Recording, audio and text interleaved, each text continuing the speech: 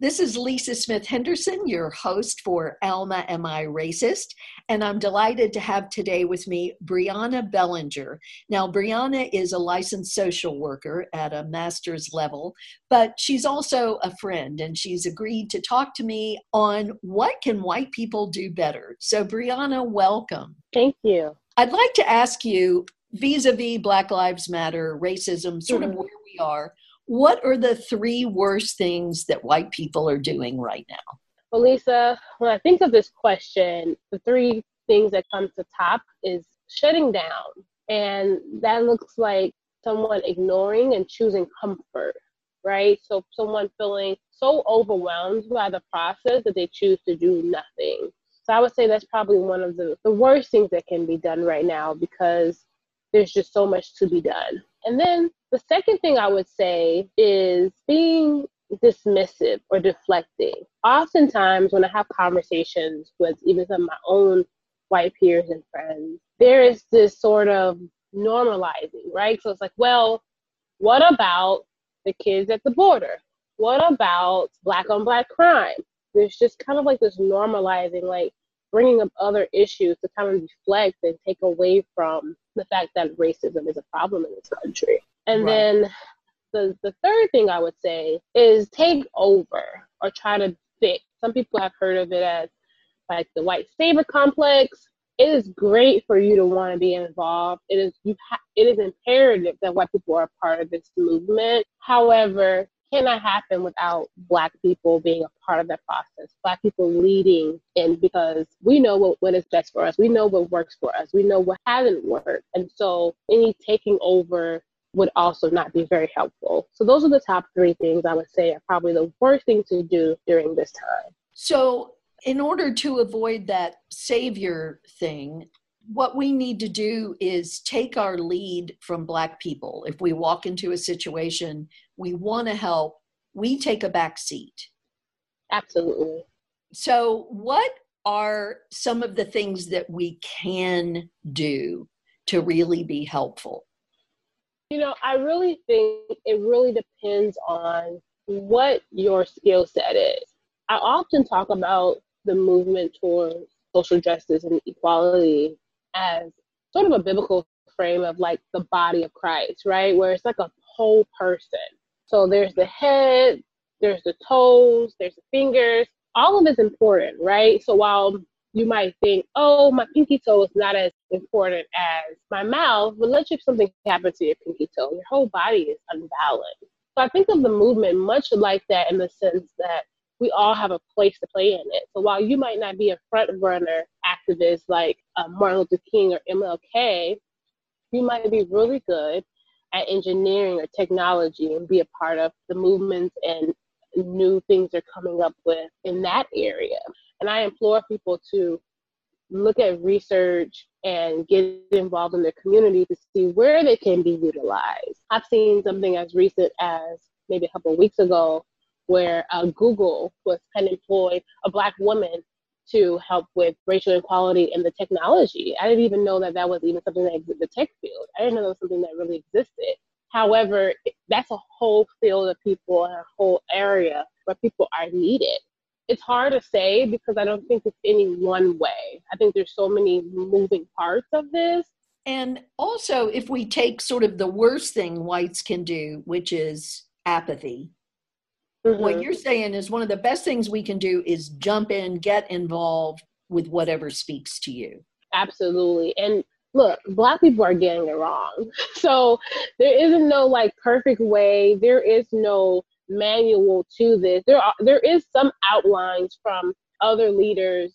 And, you know, for those who may not even have the time, because I'm not ignorant to the fact that, especially now during the pandemic, there's so much going on. And maybe your mental capacity can't even handle all of it, which is even more important to finding out like within your capacity, because you don't want to be burnt out or not effective in areas. It's not helpful if you just jump into something ineffectively. So really kind of figuring out what can you do? And maybe sometimes that's just resources. Maybe sometimes that's just networking. You know, it's not always looking like the Black Lives Movement of marches and protest, challenging the police. It doesn't always look like that. It doesn't have to be a grand gesture, particularly. Correct. So, Brianna, have you seen the video with the woman that talks about the Monopoly game and white people Yes, going around 400 yes, times? yes. Okay, will you, for people that haven't heard that, because to me, this is the greatest way to explain the difference between equality and equity. I think what we need is equity for Black people, not equality, because we don't have equity. And that little story sums it up beautifully. Could you tell us that? Essentially, there is a video, and I believe you can get it on YouTube, and her name is actually Kimberly Latrice Jones. She has a viral video going around giving an illustration of how Monopoly and the Black culture and Black people of America have been oppressed. So she goes on to have illustrations of like how Black people in America couldn't play for 400 rounds, right? So like imagine playing Monopoly with your children or your family or loved ones or whatever. And if you're competitive like me, I look forward to my turn to being able to invest in the property, to be able to build up so that I can charge and make money and ultimately win the game of Monopoly. Right. And so imagine having where you cannot play for 400 rounds. Everyone else in the room at the table, sometimes you're not even at the seat of the table, but let's say you are having a seat at the table. For 400 rounds, which is pretty much what slavery was, you can't play. Then you get to play, right? And then what happens is that we can use the illustration of like the massacres that happened where they burned down our Black Wall Street, where we were not able to vote, where we were having tax polls, lynching, Jim Crow, right? So then it's like you get to play, but then there are all of these barriers to come into play. It's just a really good illustration, a really powerful illustration of where we are in America, not showing any affiliation to any political group or organization. She is solely giving facts of like what has transpired in America.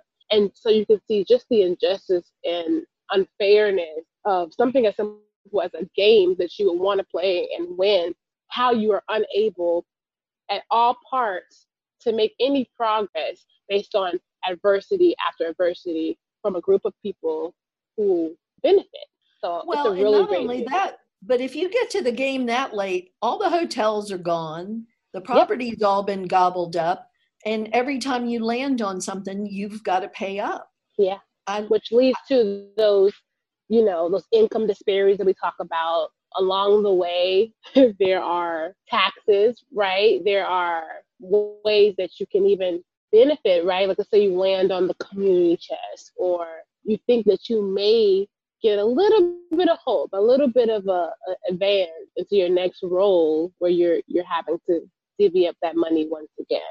And then here's the other part, and she mentions this in her video, where the part that's even more devastating, I guess, is that we oftentimes have to play for our oppressor.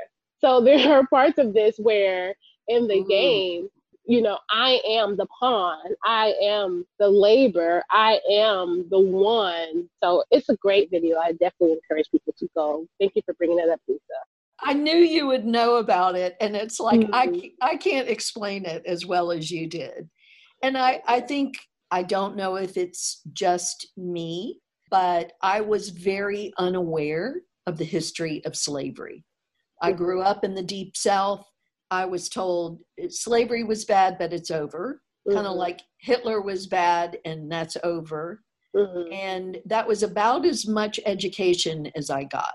I think that we've been missing the boat, white people, in becoming educated, whereas many Black people I know already knew all this stuff. I don't blame white people for that in the sense of our education system. It's not meant for you to know, right? So that goes to my second point of the worst thing that white people can do is that's that complacent, that's that normalizing, deflecting, right? Like there's so much, even beyond slavery. Like I said, Jim Crow, the massacre of Tulsa, because Black people haven't always been at a completely asinine and out of it. You know, there were times when we were really doing great, when we built communities, our Black dollar went far. And then Black people decided you cannot have that and burn down towns of people, burn down our businesses. So, you know, it always throws me off sometimes where people are like, pull yourself up by your bootstraps, or like, you know, if this one Black person did it, you should be able to do it. It's like, yeah, but this is after years of having to rebuild. There's so many stories that comes even after years of slavery, where even in California, my home state, there are places where you couldn't even buy property. Like there were people who were intimidating and threatening Black business owners in places like that we call beautiful now, like Santa Barbara and Santa Monica, where we go and we get to walk there now. But there are places there where they literally intimidated us and did everything in their power to force us out. So, you know, there's so much to learn. And that's the part where I know people who are educated, because I have some white friends who are very educated, probably even more so than myself, on my history and things that we've overcome. But then there becomes this overwhelming and shutting down, you know? So there's a need for a balance of, okay, there's all of this wrong, all of this evil that has happened. And it's not necessarily to the fault of the people who are currently here, because, you know, our ancestors have done things. We didn't get to choose who we are. However, you do get to choose how you act. You do get to choose from this point forward what you will do or not do to help others, to help a group like Black people who have been disadvantaged at every turn in America. Well, and I think too, one of the things that we need to do is to own up and say, yes, I had an advantage because of the color of my skin. I had an advantage. Doesn't make me a bad person. Doesn't mean that I was handed every single thing. Because sometimes when I've said to people, white privilege, well, I'm not privileged. I worked hard all my life. And I'm like, no, that's not what I'm talking about. The simplest explanation I could think of is I never had to tell my son, if you get stopped by a policeman, keep your hands on the wheel. Don't reach for the glove compartment because he might think you have a gun. I don't even think I ever said anything to my son about getting stopped by the police. Never even crossed my mind. To go even further than that, the realness. I live in Stone Mountain, Georgia. I got the privilege, and I even call it an honor. I know of my ancestors who literally were chased and threatened when they couldn't vote, let alone work at the polls. So I got the honor to work at the polls. And prior to me working at the polls, I prayed for probably about a half an hour. The night before, my husband and I, we sat down, made an evacuation plan. Like, these threats are real to us, you know? So, like, even beyond the police, just this fear that there are people in this country today, 2020, who literally hate us for nothing more than how we look. I haven't spoken to them. They don't know who I am. They don't know what I do. And it is solely this preconceived notion that I am a certain way based on how I look. And so we have had encounters with the KKK in Stone Mountain. Where, well, not personally, but in the sense of where we've been walking and they were rallying. Jeez. And there was, or they had made threats as recent as the 4th of July of this year, actually. And this is 2020. This is today. This isn't like, 1965. And honestly, they are one group, but at least we can identify them to some degree. There are the people who I don't know who don't like me that are even more scary, you know. I had a good friend yesterday go and vote in Ohio. So she went and voted. She wore her Black Lives Matter shirt. By the time she came out of the polls, her tires were slashed. 3 white men threatened her. They called her everything from a nigger to a racist to just all kind of absurd things in 2020. So these are not, these are was Black. Because she was a Black woman, I'm assuming, in the intensification that she had on a Black Lives shirt. We heard a story the other day about a woman whose daughter went to vote and put on her Black Lives Matter ball cap. Yep. Mm-hmm. And was confronted by 4 different people who were making comments. Yeah. Yeah. So a friend of my son's had BLM written on the back of her bumper. She was real active in the movement. She's white. And this man called her an Antifa, the C word. Mm. But I mean, Brianna, what the hell is going on? Yeah. What is wrong with people? I wish that I knew. And, you know, a lot of people, there's a really good illustration going around, even about what's happening, that Trump is not, he didn't invent racism. He is a symptom of it, right? So there's literally, like, our country has this disease. America has the disease of racism. And similar to COVID, I'll just use that. Okay. We were asymptomatic for a couple years, right? So we had the Civil War come up. There are times in our country where the symptoms were high. We were having inflammation, so to speak. For a good while, we were asymptomatic, especially during the Obama-Biden campaign and presidency, because people really thought we had moved forward. And I think that's where a lot of my white liberal friends or just peers and allies got really comfortable. Like, we are past that. Oh, yeah. And so we were really asymptomatic, so to speak, during this time. And so I don't think that any of this was necessarily non-existent and Trump just came out of the blue and brought it up. No, he is very much a symptom of what has existed. Honestly, I'm not afraid of him. I'm more afraid of the people who really support and believe in him. These hundreds of thousands of people, there are people who believe that women don't have rights over their body, that women shouldn't be allowed to buy property without a man, that Black people should not have to be included and have all of these different things to be advanced in a way that we've experienced. There's so many disparities that it's almost like, duh, there should be some task force or financial plan in place to help move these people who've been disadvantaged for so long.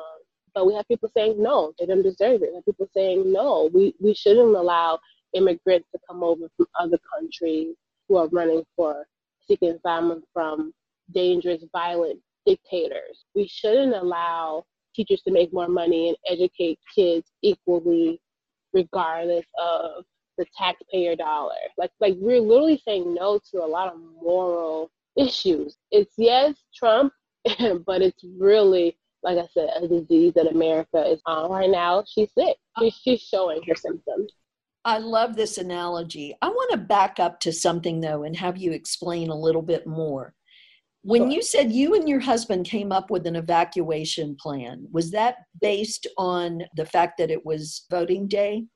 Yes, that and the various information and news cycles we were getting about these groups that were planning that if Trump didn't win, they were going to hurt people.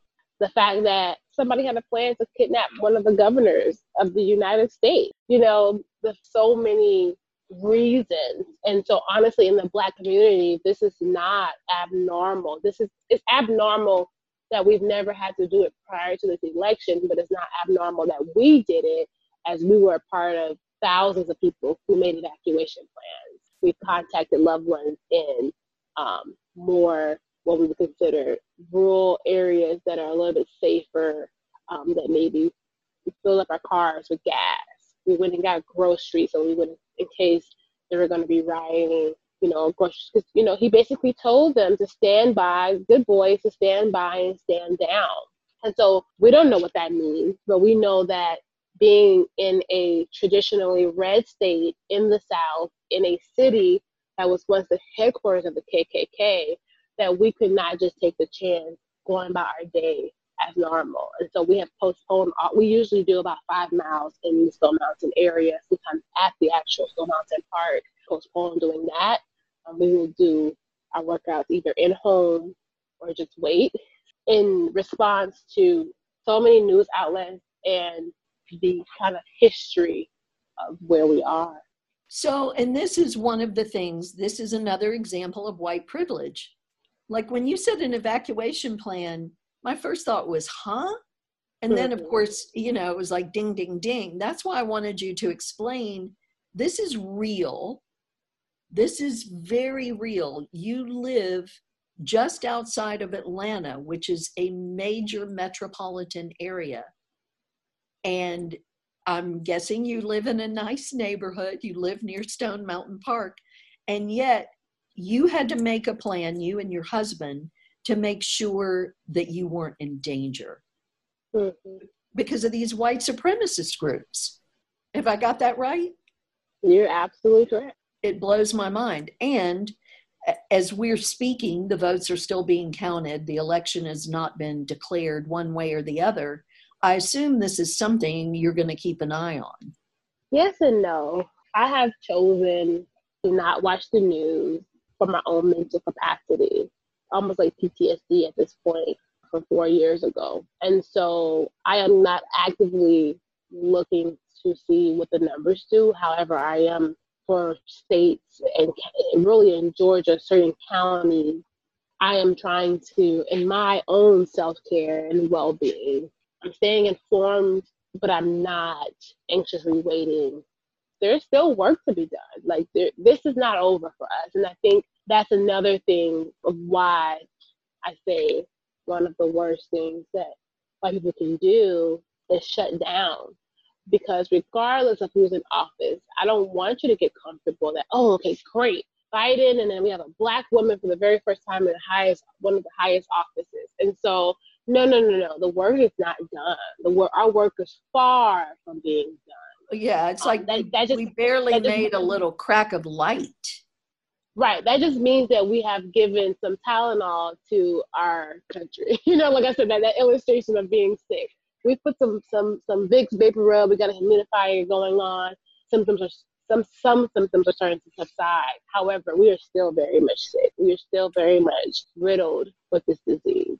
One of the things that you've talked about, private conversations, is maybe running for some kind of local office. Tell me about that and how that may be something that you use to move forward as far as changing the country. Yes. So, or the county or the whatever.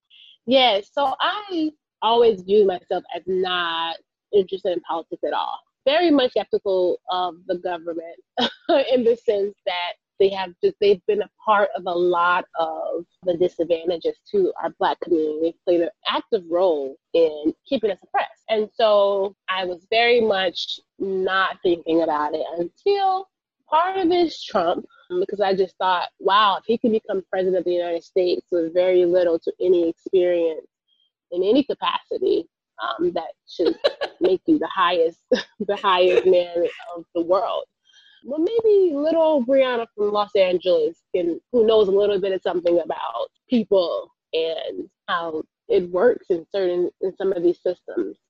And so I explored. It was crazy because I actually was very last minute in deciding whether or not I wanted to run. And so I had found a local county position, which is called a county commissioner, that I was interested in running. And then once COVID hit, I really just decided it wouldn't be a good time. So things are changing for sure. And so I feel like I've had several years of working with homeless population, families, even in the criminal justice system with juveniles. And everything I do is dictated by policy. Everything I did was dictated by the legislation that was put in place, what funding we got, to if I can even refer them to certain services. And so I felt like being a part on a macro level type of social worker, where I can help mold and amend some of those laws and policies, that I would do a greater service to my community and people. So I'm definitely interested now going forward to see where I can best use my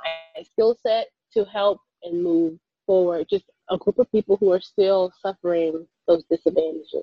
And I want y'all to remember this name, Brianna Bellinger. And Brianna, when you get ready to run for whatever office, I want you to come back and we're going to talk about it. I appreciate that. Thank you, I just Lisa. think it would be awesome because, like you said, your work as a social worker, you've been boots on the ground, you've been seeing this face to face, you know how these policies actually impact people. Right. Yeah. And then, All of the unintended consequences. right. One last thing before we go. I hear from a lot of my Black friends, there's a level of exhaustion. So, as white allies, how can we be sensitive to the exhaustion that our Black friends are feeling right now? I think that acknowledging will be the top one. Acknowledging that white privilege exists, right? It's kind of like a gaslighting that happens if people are so offended and say that racism doesn't exist, white privilege doesn't exist. It's like it does. It's so evident. Simply acknowledging that this country was not built in our best interest in mind. There's advantages that you have as a white person, and this is in general, right? Okay. Some exceptions to this. There are people who definitely have had their own fair share of disadvantages, but in general, white people have inherited the ability, just the opportunity, even if you didn't have it, there was still the opportunity with no barrier to wealth and education, and acknowledging that we as Black people are exhausted and tired, and some of us have gotten some rest and are ready for the next fight, and some of us are simply trying to figure out what to do from one day to the next. And so, we're not a monolith. As Black people, we all are different. And there's some people who even disagree with me, even in the Black culture. And Right. so just as you would do with any good friend, acknowledge that you see what's happening to their people. Acknowledge that you see the disadvantages of their people, and make yourself open and available if they want to a conversation, some dialogue, to resources that can benefit and help in the situation. But it simply could start with, I hear that you're exhausted. This has been a really Absolutely. trying time recently, and I'm just learning how bad it's really been, and I'm sorry. That would And be absolutely appropriate. I have a psychiatrist friend that talked about during World War II and the doctors and the nurses and how they worked nonstop, but they didn't experience burnout because they felt appreciated and they felt supported. Mm-hmm. And I think what we're seeing is in the Black community, there's burnout because there hasn't been support and there hasn't been appreciation for the hard work that you've done, that your ancestors have done, that people that have been doing for hundreds of years. Yeah. Does that sound right? Sounds absolutely right. And it looks different for all of us. And there is what I like to say, even a war on our mental health. Could you imagine the people who constantly are being kicked down, told that they're not being kicked down, and told to stand up for yourself, told to get back down, told that this isn't happening to you? It's like almost can drive you to insanity. And so, Living in absolutely, a war zone and somebody is telling you you're at Disney World. basically, they're telling you that this is normal, fine, just work harder. So let's not throw platitudes at any of this. That's not appropriate. Absolutely. Wow. Thank you, Brianna. You have given me a lot to think about. And I think some real good concrete ways, because I do have white friends that are like, what can we do? What can we do? And so what I'm trying to do is give them some direction so they don't have to wear out their Black friends going, what do we do? What do we do? Right, So right. I can say, okay, well, here's Yeah, what don't Brianna ask them what you need to do. Yeah, That's a part of the exhaustion, is us having to come up with our own answers and fix this problem. Immediately. It's like we're figuring this out as well. We want to be a part of the process. However, that's not the way to go about it. So definitely, just on a very small level, if you have any Black people who you're friends with, even coworkers, you don't even have to be on the intimate level of acknowledging. I've had some coworkers just acknowledge, and that just had me unclench my jaw and release my shoulders. Okay, I'm not the only person feeling this. So yes, please acknowledge, say that you're there. And for some of us, like I said, we're a little bit more rested and we're back on our feet in the fight. And then that'll be a good ploy for you to then intercede at that point of how can I help if they're telling you things that they're doing, that they're going to be doing. But I really put that responsibility on my white peers and allies for you to do the research and really look into where your skill set and your passion best lies. Right. So the oppressor doesn't need to be running to the oppressed and going, how can I help you get unoppressed? Right. Yeah, unless we're soliciting that. Unless we're saying, hey, we really need your help over here. Please don't. Yes. Yeah. But we don't need to be saying, you fix this for me. Tell me what to do and I'll do it. Because to me, that's kind of the easy way out. Then that really requires no growth on my part. Because part of the journey is for me to go back and look at what have I done to be unsupportive and how can I change that? How can I educate myself? Absolutely. Absolutely. It really, honestly, for all of us starts with ourselves in our own personal journey to a level of awareness of what's happening. Once you've built up that knowledge base, you can move on to other things. But I encourage for those who may be first starting out, this is their first kind of knowledge of like, oh my God, all of this is happening. Like I said, it's so easy to get overwhelmed. So, start with where you are and educating where you need to be in this fight and how you can help. Brianna, thank you so much for taking time out of your schedule to talk to us. Thank you for even inviting me. This is Lisa Smith Henderson. We're so glad you could be with us today for Alma, Am I Racist? If you'd like to drop me an email, you can certainly do so. almaamiracist@gmail.com. Visit our website to hear some of the other podcasts or go to where you normally get your podcasts. The website is almaamiracist.com. Thanks for being with us, and we hope you'll join us again next week for Alma, Am I Racist?